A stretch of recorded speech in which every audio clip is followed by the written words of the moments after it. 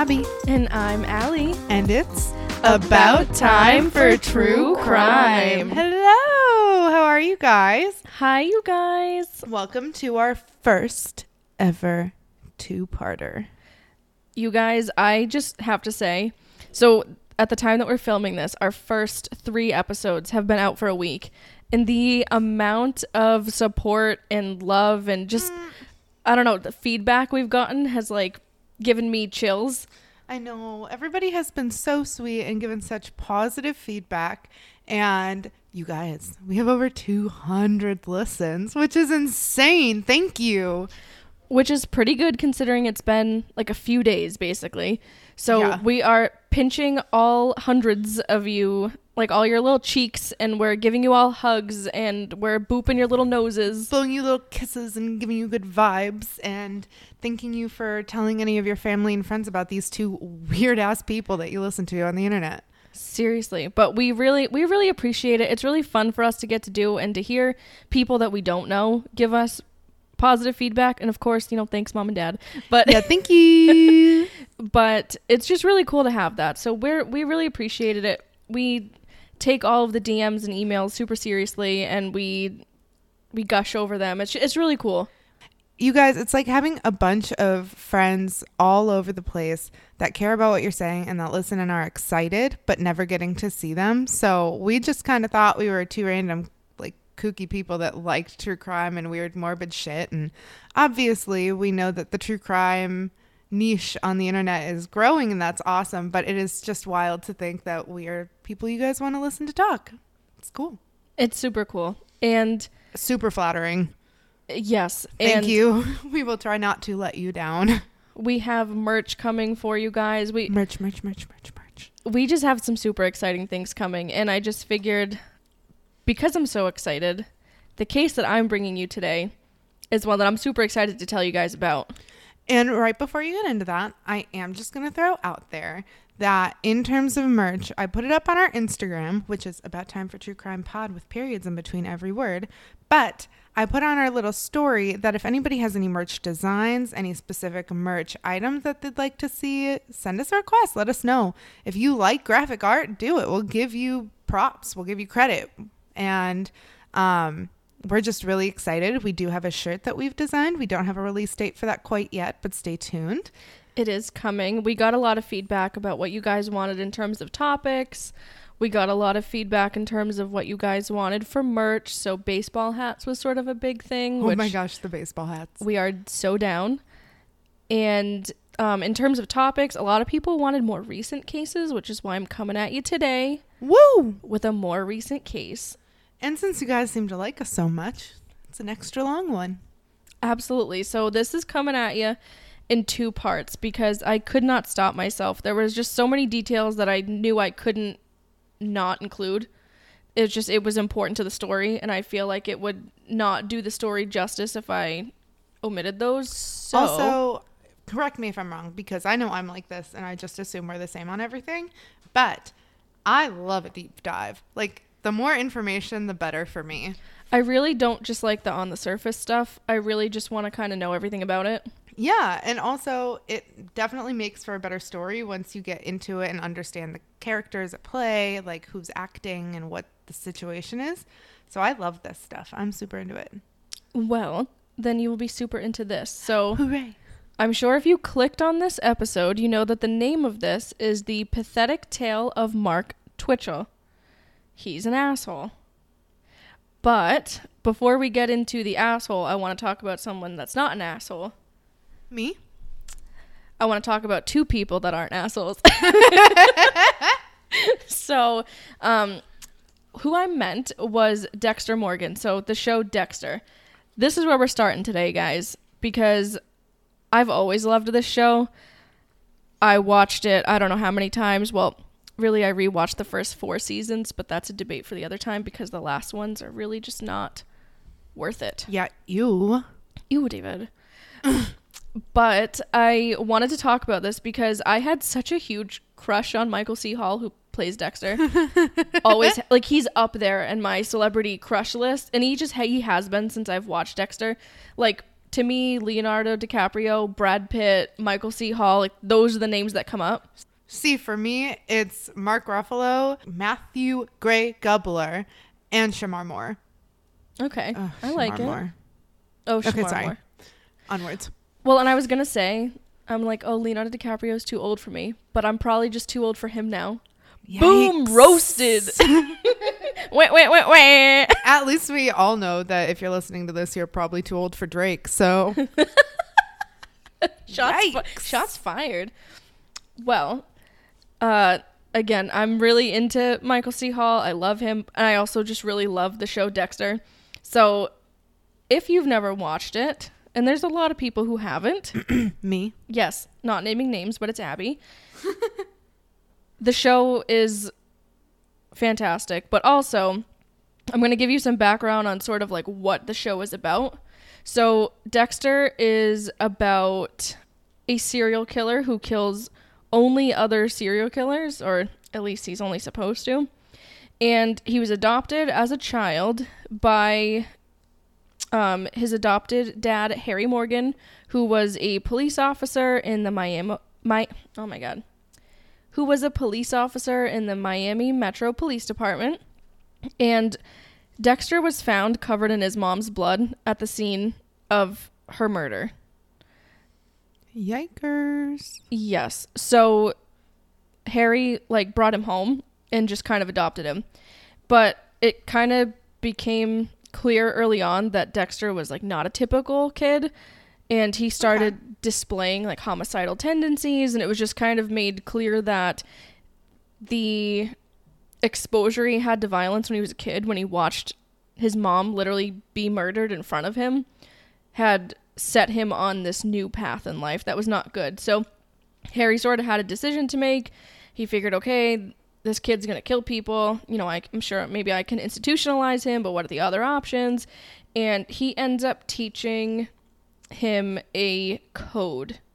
And this code is basically what the show is based on and what Dexter lives his life based on. And it's that he only kills people who, quote unquote, deserve it. Meaning have killed other people. So I just want you to know, while we were talking, I did look it up. Mm-hmm. He's cute. I see it. I get it. There's something about a dark eye and a big shoulder. Delightful. But if those were the last eyes I looked into before I died, I'd be like, shit. That's all. That's the whole commentary. I just looked at it, and he definitely looks like he could be a serial killer, though it is very cute.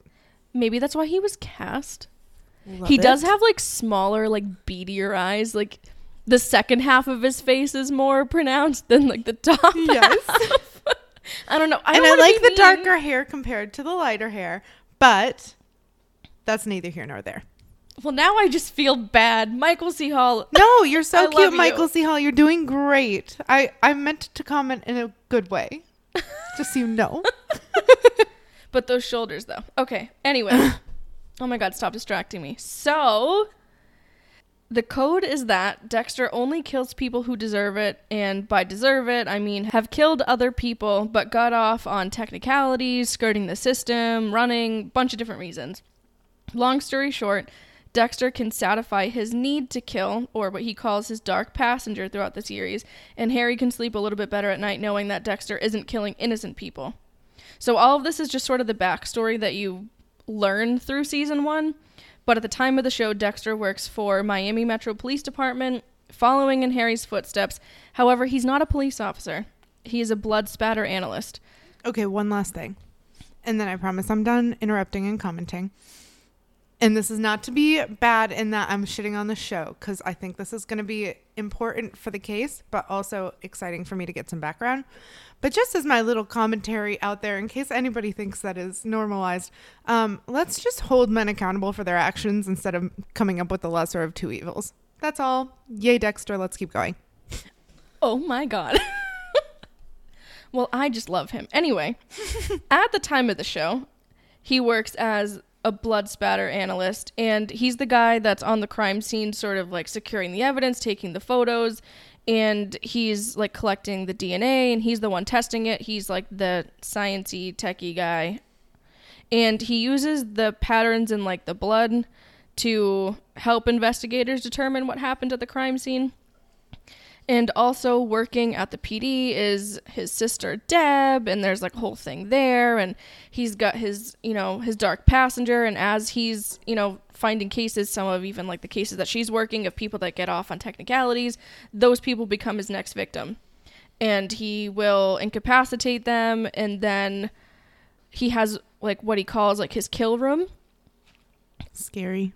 Yes, which is literally this room covered like floor to ceiling in plastic sheeting, and yes, and like bubble wrap basically, and he just like straps them to a table, kills them, and then dismembers the body, and then gets rid of it in like, well, a bunch of different ways, normally just like dropped in the ocean. So he's really careful not to leave any evidence behind, and doesn't just like leave an intact body. Like that's sort of his, it sounds really gruesome when you talk about it. So he's pretty organized, huh? He's pretty organized, but we'll get into that Another time. I'll just plant that little seed there. Anyway, so he's really good at what he does because he does this, he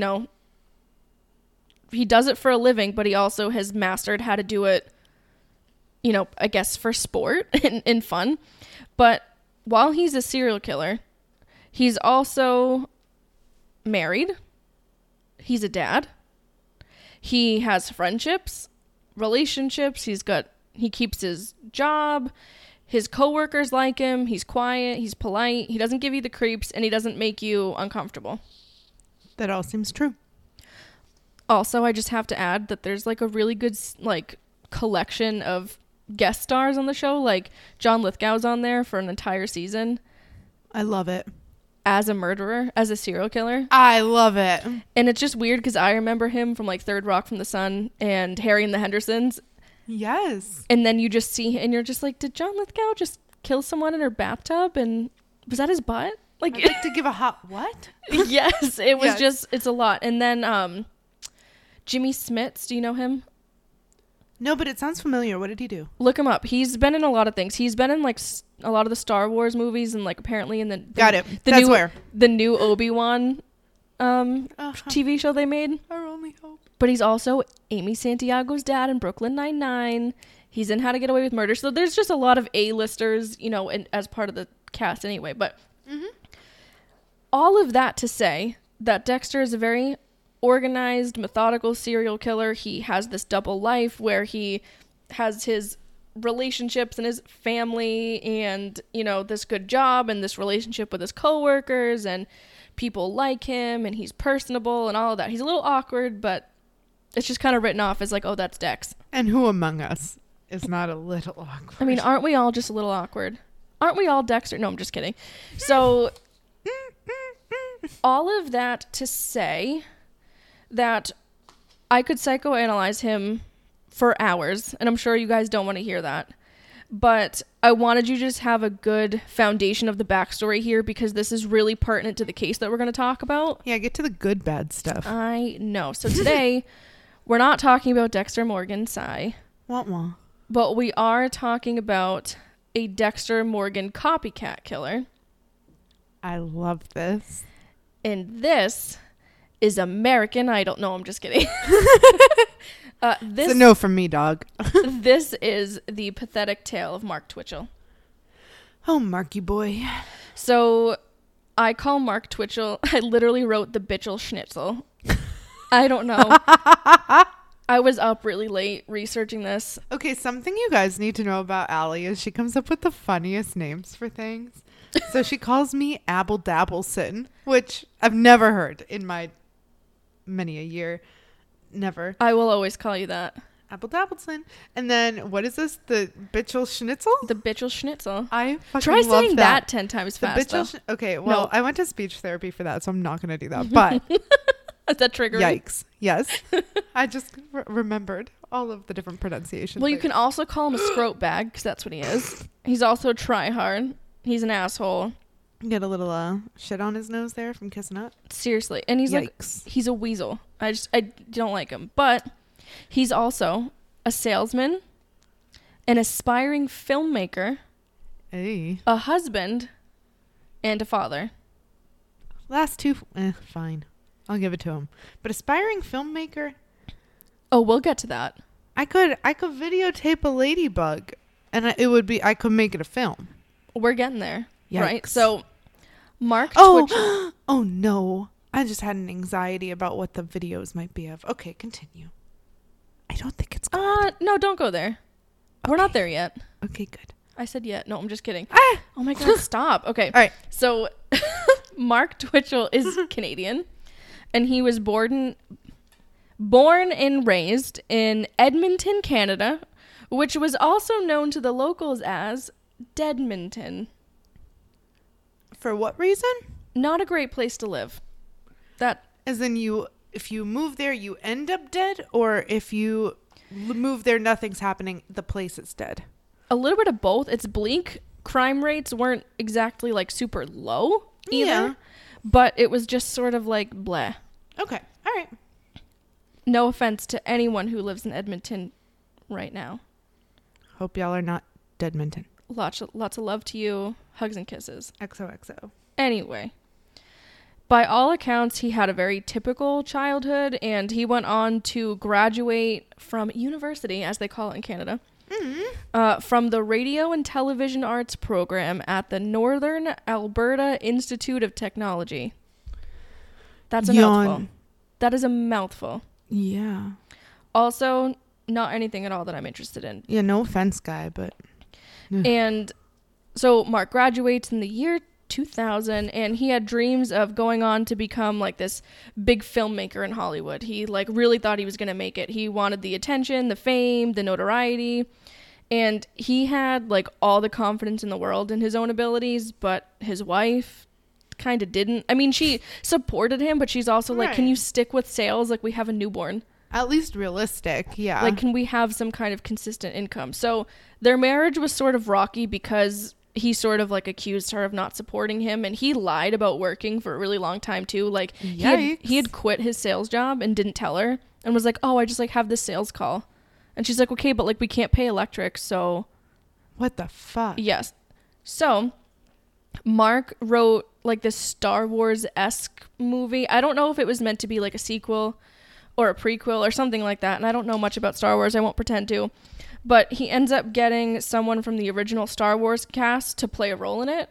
Oh, that's sick. So, I mean, he wasn't like this absolute nobody who like just, you know, would make videos like, I don't know, with of like ladybugs with his razor phone like in his basement, you know, at this time. Because this is a few years later now. But he wasn't, you know, on the world stage for it either. Right. So he gets this guy. So the guy from Star Wars, his name was Jeremy Bullock.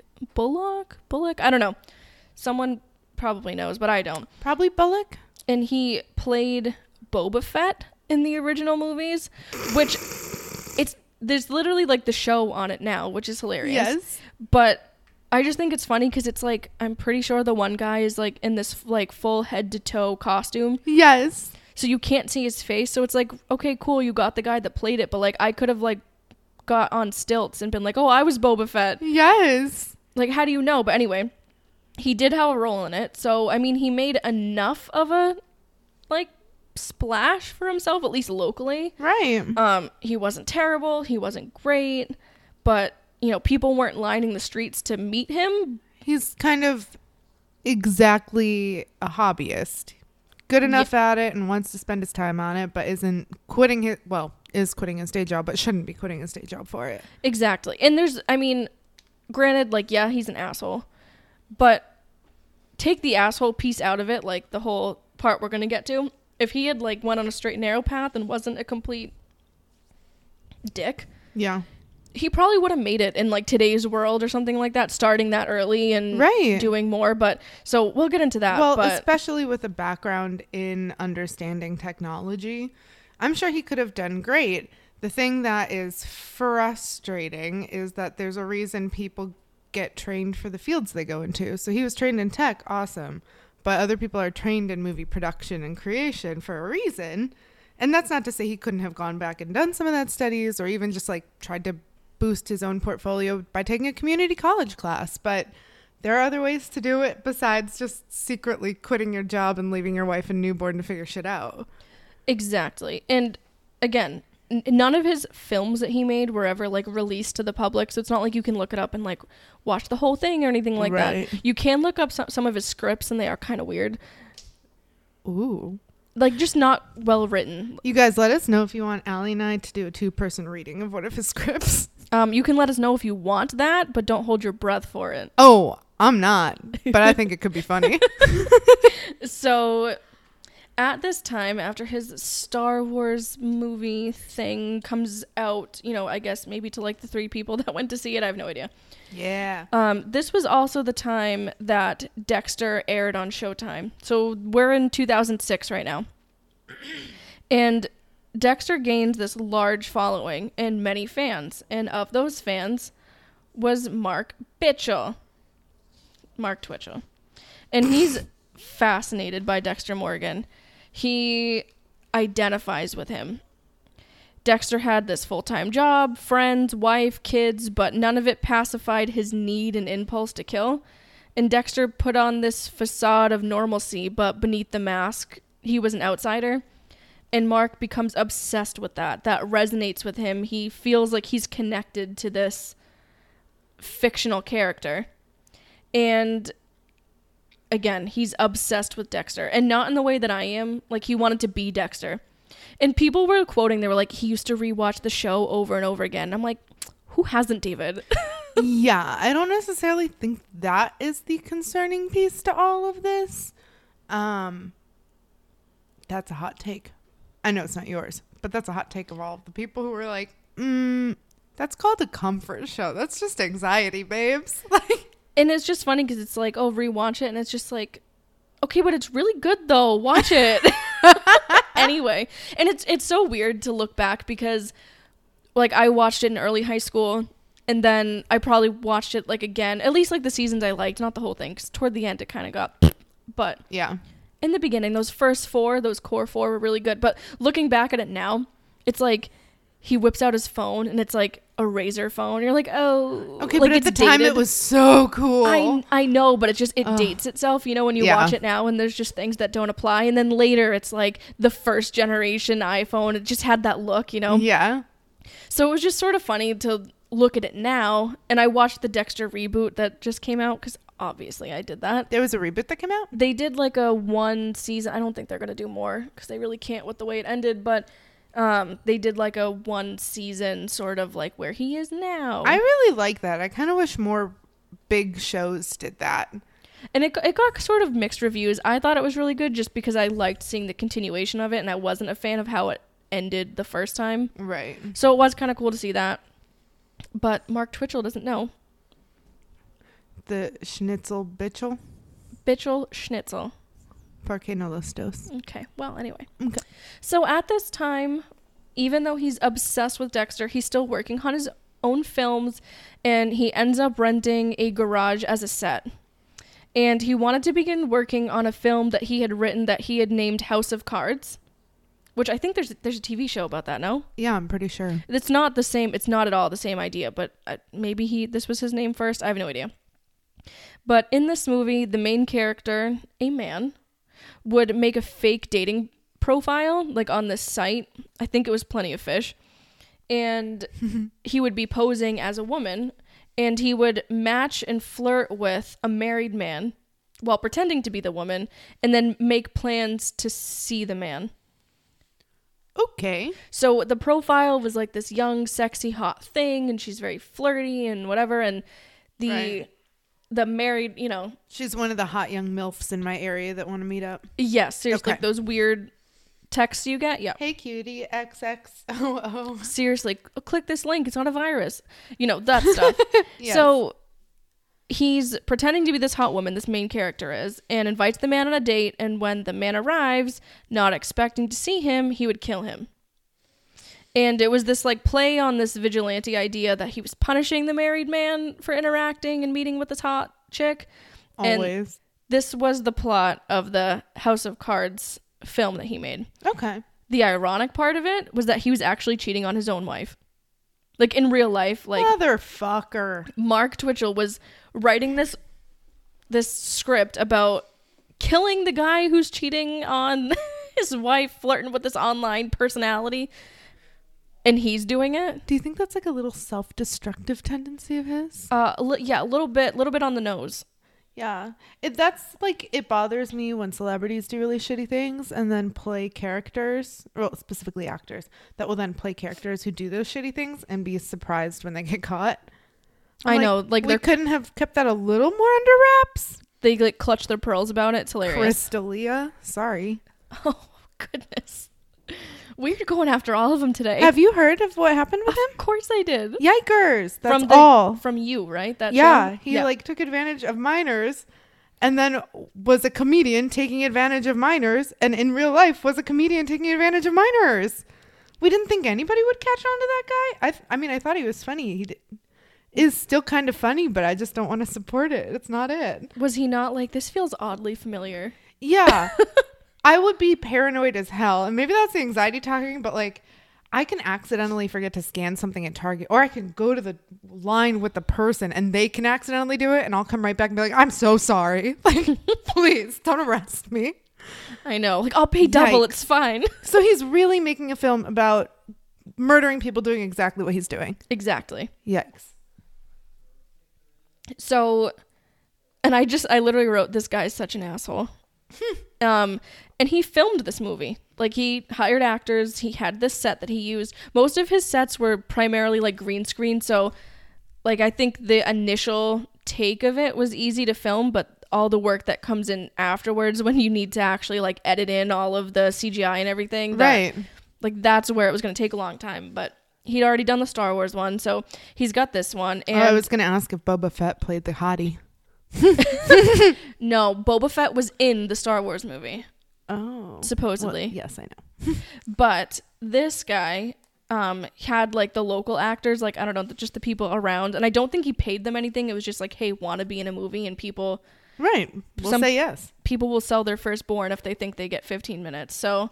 Well, I think it's partially that, and also if you're a local actor, I'd be like, might as well. Something to do with my free time. Well, exactly. And in this case, the film set included a kill room like Dexter had the floor-to-ceiling sheets of plastic and like no surface uncovered and all of that. So in the movie that he was writing, the guy who was the killer was like this Dexter-esque killer, and this was the kill room that he would bring the guy to. So he literally just copied it. And I also want to mention that he was super obsessed with his own sets and designs. He was really into like costume design, and apparently he was really good at it. Huh. And like, if he had just stuck with that, yeah, he probably stay in your lane, my guy. You would have gone far. He could have done something, you know? And apparently he was really into cosplay, and there was a lot on that, and I'm just like, I know nothing about that world. I'm not going to pretend to. So I just kind of left that. But I will note it that he was an avid cosplayer and had a group that he ran with in cosplaying. And he had spent like a lot of money on set items and costumes. Obviously, he was really into that. And they cost him thousands of dollars. And he was protective over all of the props that he had. Right.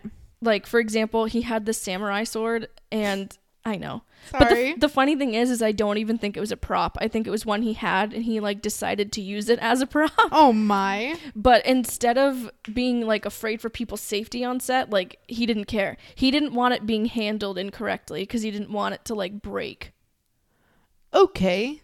He was like, don't touch it. Like, he sounds like this whiny, weaselly, like, Dennis Rader to me, like, you know, the BTK. Yeah. That just sort of like, well, actually kind of guy, you know, like that guy in a meeting that, like, oh, like, just when you know the meeting's about to end and everyone can go back to the desk, he's like, well, actually. He's the kid in the class that goes, didn't we have homework last night? You forgot to collect it. That guy. I always did my homework, but. Yes. But you weren't that guy either, right? Anyway. No, I didn't suck. So he was, you know, there's a theme here. He's an asshole. So, by this time, the Dexter fantasy that he had been in full force. He's writing this script about it. He's starting to put it into action here. And at this time, Facebook is brand new too. And full disclosure, I've never had a Facebook. All the marks coming out here. Whew. So I am not, like, if I get any of this lingo wrong, very I got you. Politely correct me, please. But he made a Facebook account, not as Mark Twitchell, but as Dexter Morgan. He did fucking what? He did. He did it. He did that. I will throw in here. Facebook, when it first started, was pretty fucking cringe.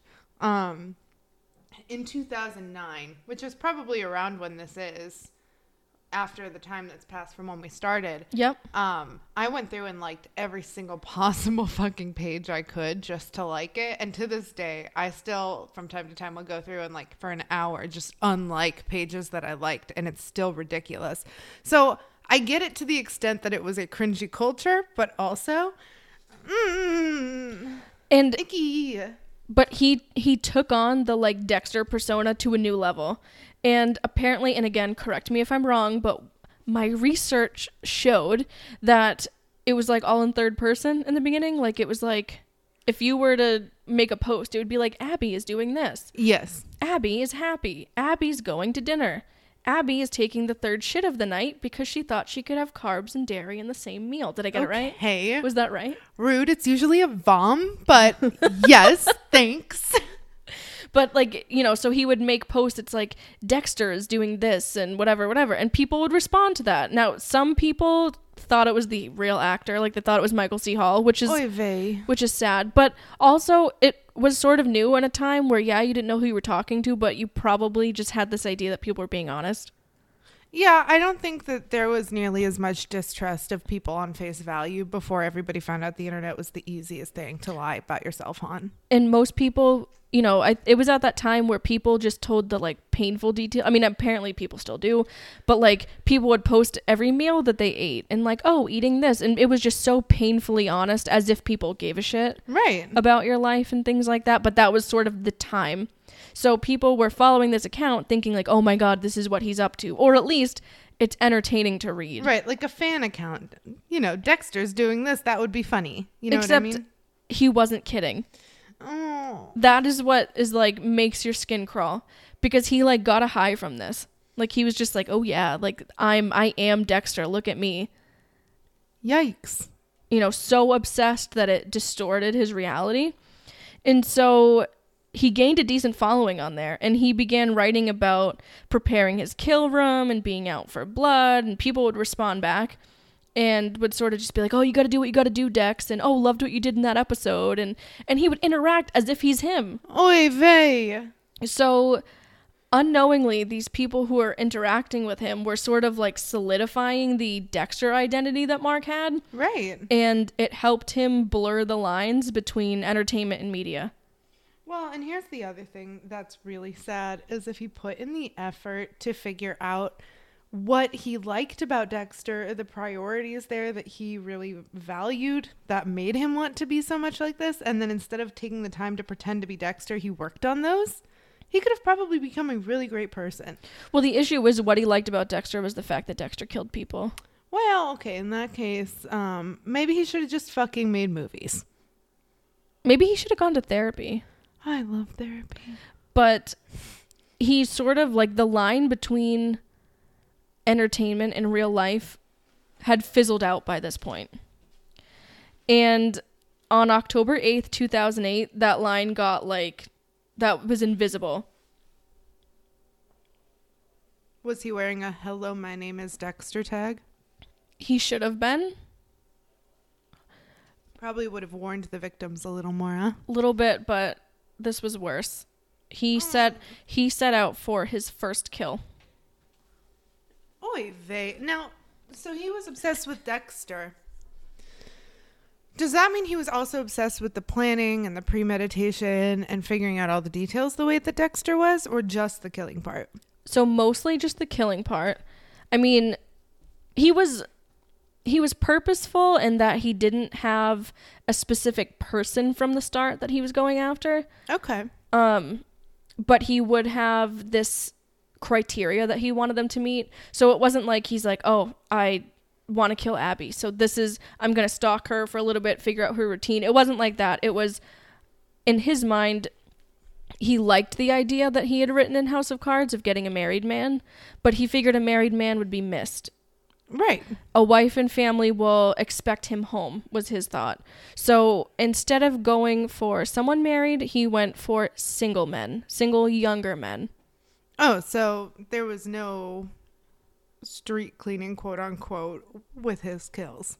No, it was really just he wanted to kill somebody. He wanted to know how that felt, but he also didn't want it to be someone in his mind that would be missed, which they were. Right. But well, and here, just a quick asterisk. If anybody doesn't know what I mean by street cleaner, there is a pretty significant subset of serial killers or killers in general who would kill based on the assumption that who they're killing by being dead will make the world a better place. So some people will target those who are unhoused, people who work in sex work. And in this case, like, in my mind, it sounds like the House of Cards film kind of made it sound like cheating married men were another subsect of that. But if he's going for younger single men, this doesn't fulfill any of those. So it's really just to feel the kill. it was really just, who can I pick that's going to be an easy enough target that I can lure, but also someone that won't be missed, but also someone that I can fulfill this urge, like I can get this out of my system. It's not like he wanted to kill like toddlers or anything, but he wanted to, that's really fucked up. I can't believe I said that. But there was this specific kind of person that he wanted to go after. Okay. So like his main character in House of Cards, he made a fake profile on a dating website, Plenty of Fish. Now, I was already with Nikita, my fiance, by the time that like a lot of the dating apps and things like that came around. So the apps that we have today, I don't know, like Tinder and what are the other ones? Hinge, Bumble, Christians Only, Farmers Only. Farmers Meet, things like that. FarmersOnly.com. So I honestly like don't know Plenty of Fish, but apparently it's like I think it's like an eHarmony or a Match.com. Obviously there were no iPhones at this point that it was like... It was in the first wave of online dating. Yeah, so it's not like it was like apps and swiping at this point, but it was you make a profile, you match with somebody, you can message like in a chat room and then see where that goes. Right. So in this case, he made this online profile named Sheena. Oh, Sheena. And she's this pretty blonde thing, and she's, you know, down for a good time. Yes. Okay. Funny little side note. As a kid, I watched a lot of Jimmy Neutron, and he has a friend named Sheen. And to me, that just sounds like someone couldn't think of a girl name. I was like, Sheena. Sheena. Was Sheen the one that was like, I'm peeing?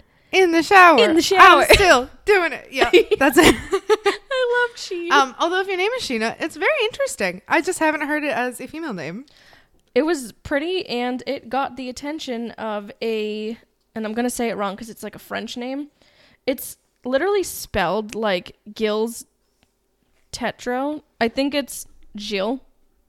So when I looked it up, people were either calling him Gil or Gilles, and I just thought Gil was sort of the cop-out of not wanting to say it the right way. Okay. So I will say Gilles, and if I'm wrong, then I will, I don't know, have to corrections corner it later. But sorry, Gilles. Couldn't find anything of him saying his name, so kind of tough.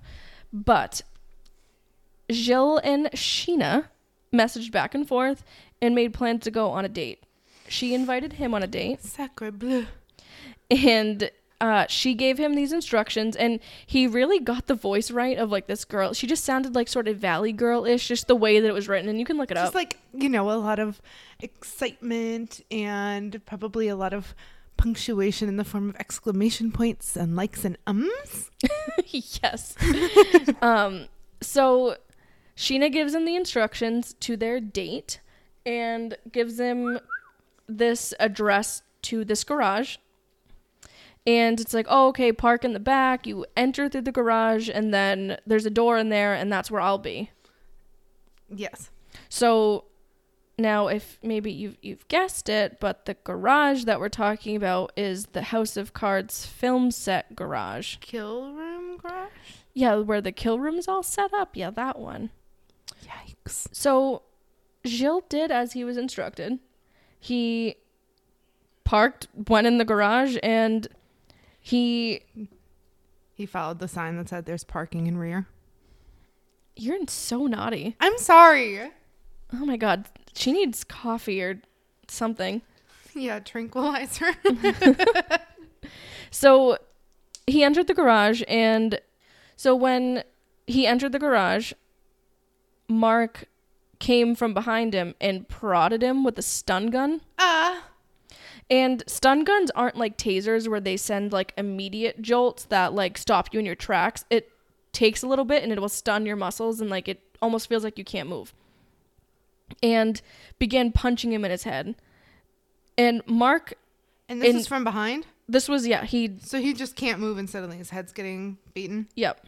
Yikes.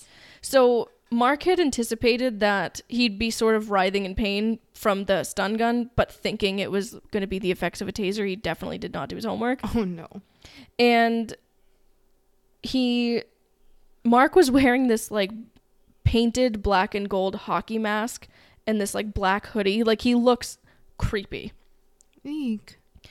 And he starts like trying to duct tape Gilles' eyes, like so that he can't see, and telling him you can't move and do as I say and all these things.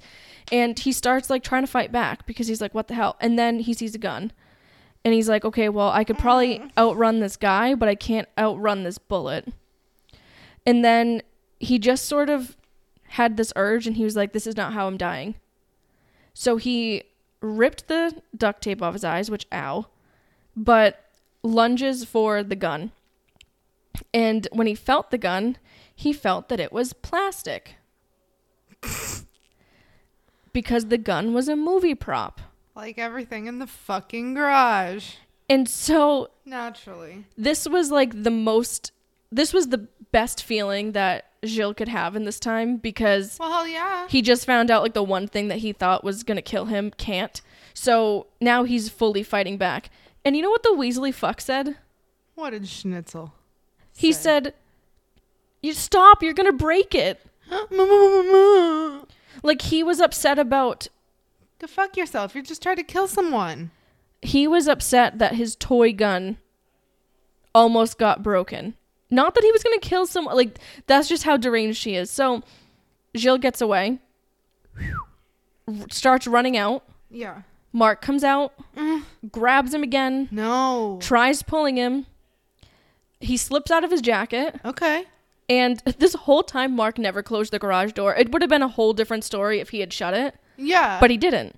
So now Gilles actually like has his keys and he fucking bolts. He gets in his car and he's gone. Speeds away. Good. Later days. And he gets home and looks online and the dating profile of Sheena has been deleted.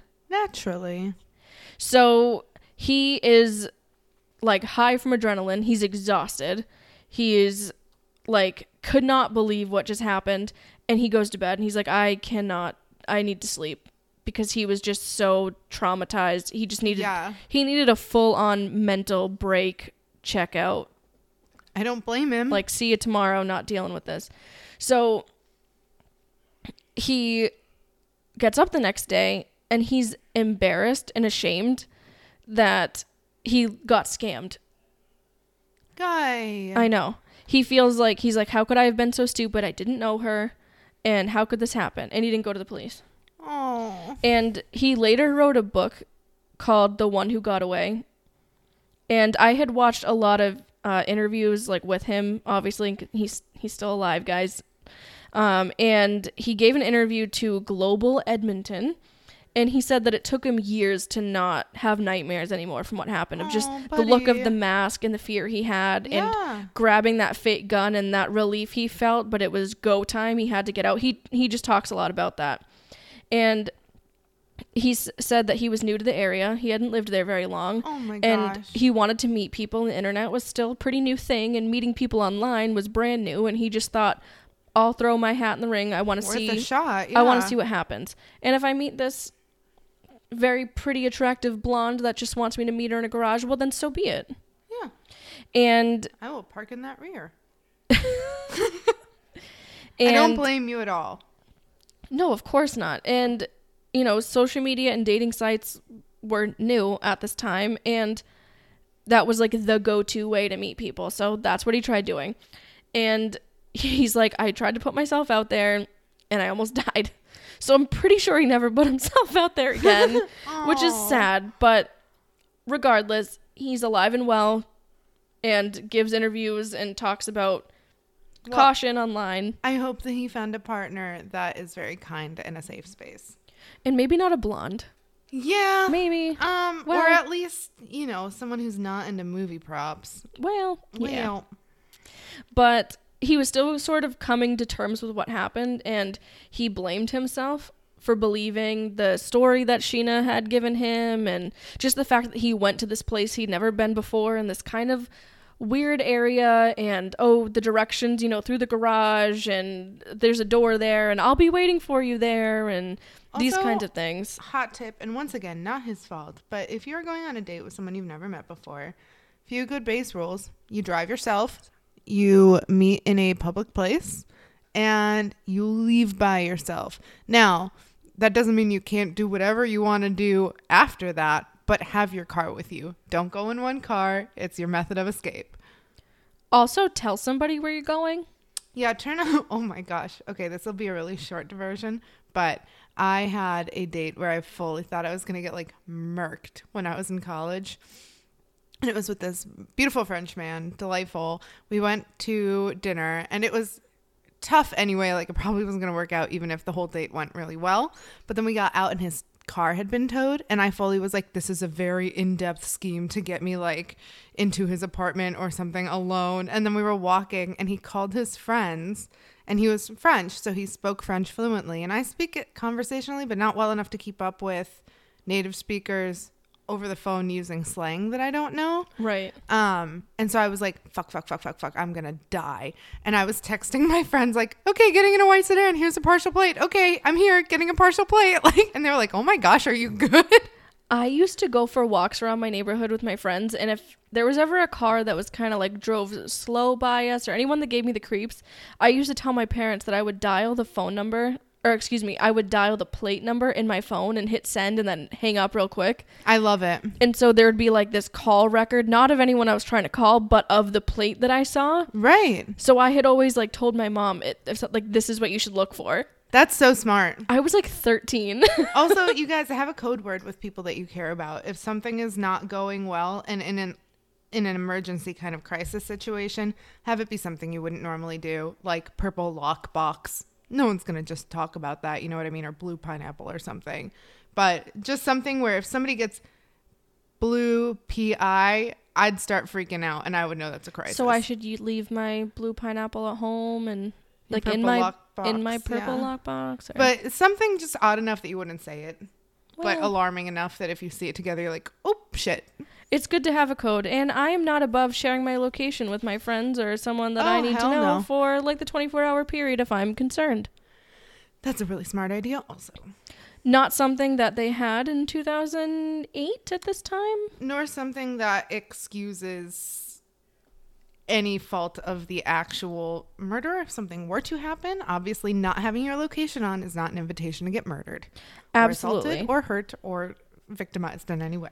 Absolutely. And in the victim's point of view, this was a mugging that went wrong. Oh, buddy. So he's like, I fell for it, but I'm moving on. But now, Mark Twitchell is still out there. He's pissed off. He's learned from his mistakes, and he's ready. And on October 10th, so this is 2 days later, he lures his next victim. It only took him 2 days? 2 days to recoup from that. That's insane. And that is where we are going to leave off. Oh, fuck. And I will see you again for part 2. But that's a pretty nutty... I mean, the fact that this guy got away... Yeah. ...is fascinating and fantastic. And I think... he feels a lot of shame and guilt for not having run to the police right away. The only person whose fault any of this is Mark Twitchell's. Oh, absolutely.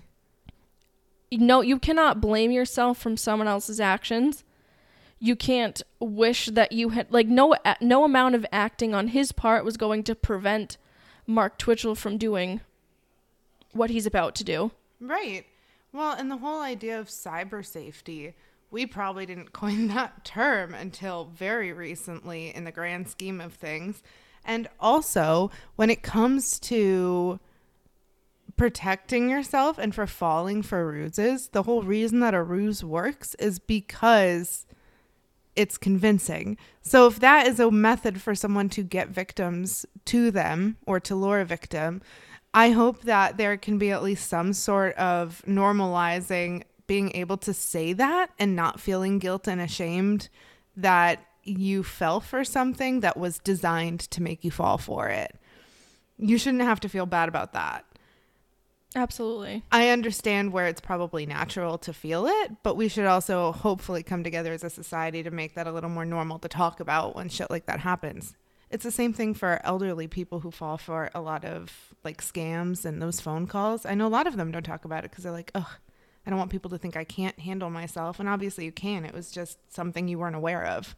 But what I was basically trying to say is that I feel like he was really hard on himself, just being like, how could I be so stupid? And like, I let this like fake woman, you know, it's just sort of him being hard on himself. Like, I should have known better and everything like that. And it's not the case. Yeah. Bitchell Schnitzel's fault. All of it. All Bitchell Schnitzel. Ugh. Bitchell Schnitzel. Okay, well, I'm kind of mad that you're making me wait, even though I'm literally going to hear it very soon. But it is fascinating.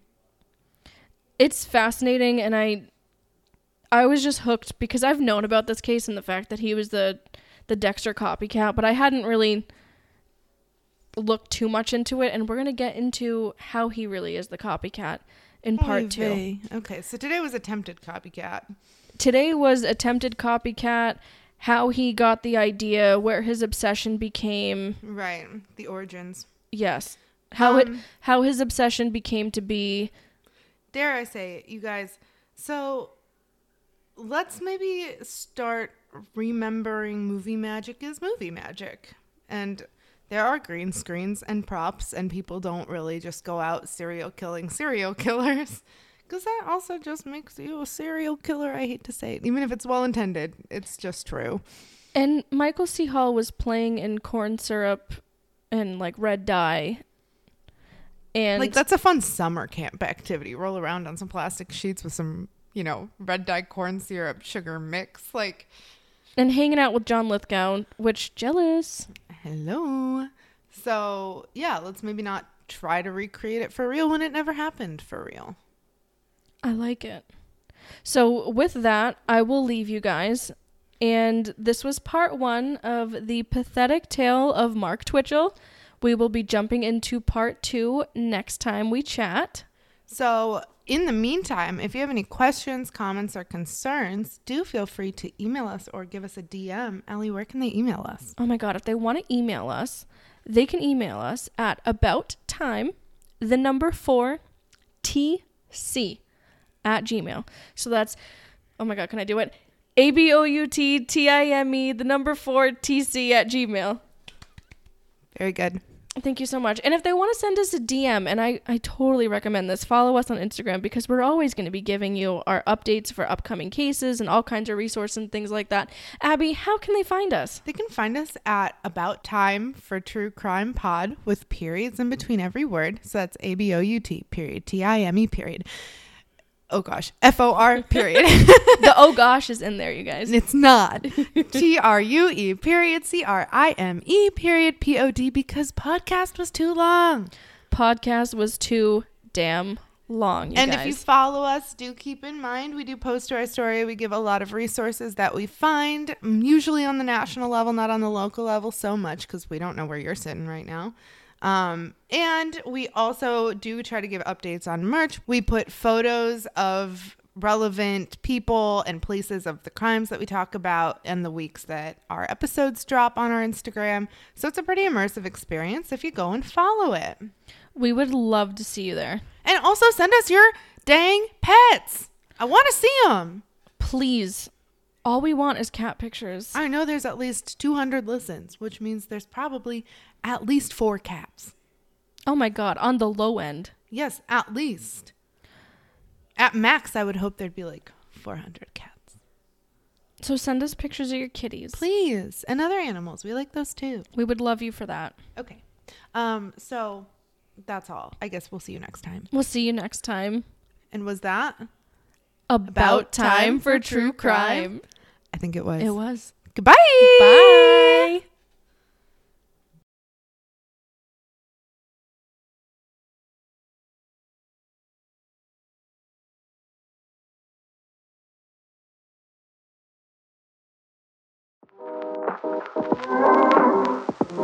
Thank you.